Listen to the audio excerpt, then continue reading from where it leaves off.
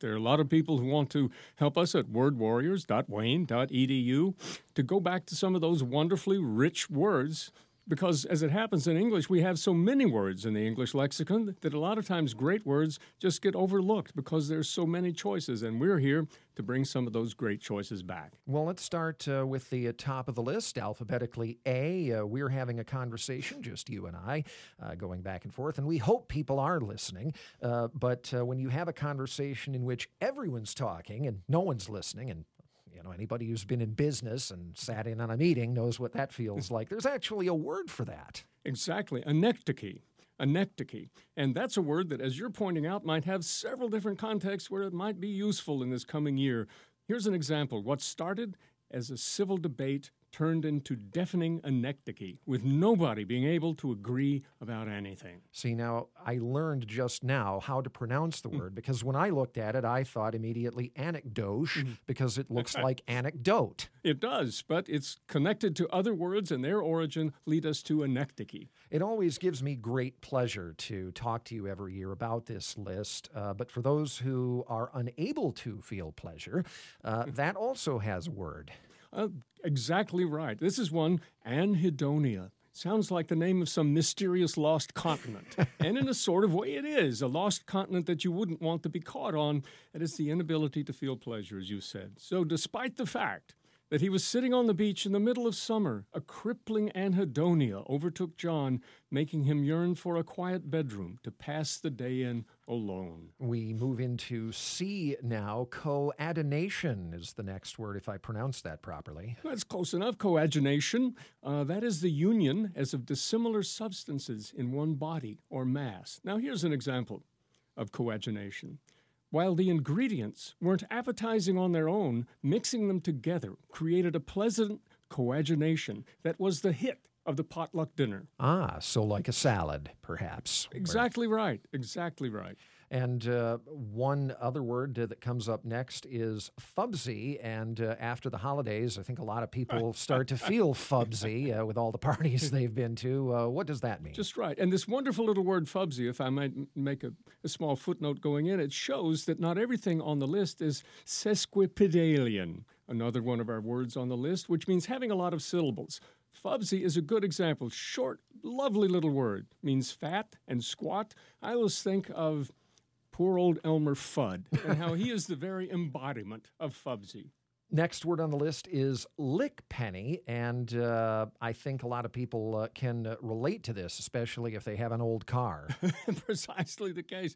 That's a fun word, isn't it? Lickpenny. It is something that uses up money. The car was a lickpenny in constant need of expensive repair. The next word, this is an interesting word. This is one of my favorites that doesn't get used a lot. It's logorrhea, which sounds a lot worse than it actually is. What is it? Well, it's connected to that other worse-sounding thing by virtue of root. It means excessive and often incoherent talkativeness or wordiness. Here's an example of a sentence. Internet blogs and podcasts foster logorrhea from effusive writers and speakers who lay waste to years of schooling that encouraged brevity. And unfortunately, I'm not aware of any sort of kaopectate for logorrhea. But if you get one, we could make some money out of that. Yes, we probably could. The next word on the list has to do with health. A lot of people make resolutions about their health when a new year starts, and they're hoping that this year will be salubrious for them. What is that? Absolutely. Salubrious, yes, and that's a handy word this time of year, as you pointed out, and it's also illustrative of one of the principles we've used in choosing our words for the list, words that are fun to say. And this is one that just rolls off the tongue in the most delightful way. Salubrious, meaning health-giving or healthy. And here's an example in a sentence. He loved camping. The fresh air and sunshine created a salubrious atmosphere that rejuvenated him after a week in the office. Eating too much around the holidays is not necessarily healthy, and you don't want to slonk your food. What does that mean? Certainly no slonking allowed. Exactly right. Slonk means to swallow greedily, and it's one of those great words, lots of fun, that sound a lot like the thing it describes, to swallow greedily. Here's a sentence. He slonked down his spaghetti as if he hadn't had a meal in years. And if you do that too much, you might not want to get out of bed, which brings us to the next word, which is slug-a-bed, a lazy person who stays in bed late. Here's a sentence. He wanted to get up early and exercise, but the slug-a-bed slept past his alarm and woke up with only 5 minutes to spare before his exam. Not something that I can afford to do, having to get up so early. I have to make sure that my alarm goes off at just the right time so that I don't end up being late here. And one of the things that I always like about this list, too, is the way you present it, because it's always trenchant. I thank you for that compliment, and I would return it. Two trenchant young fellows sitting here together this morning. Trenchant meaning vigorous or incisive in expression or style. And here's an example.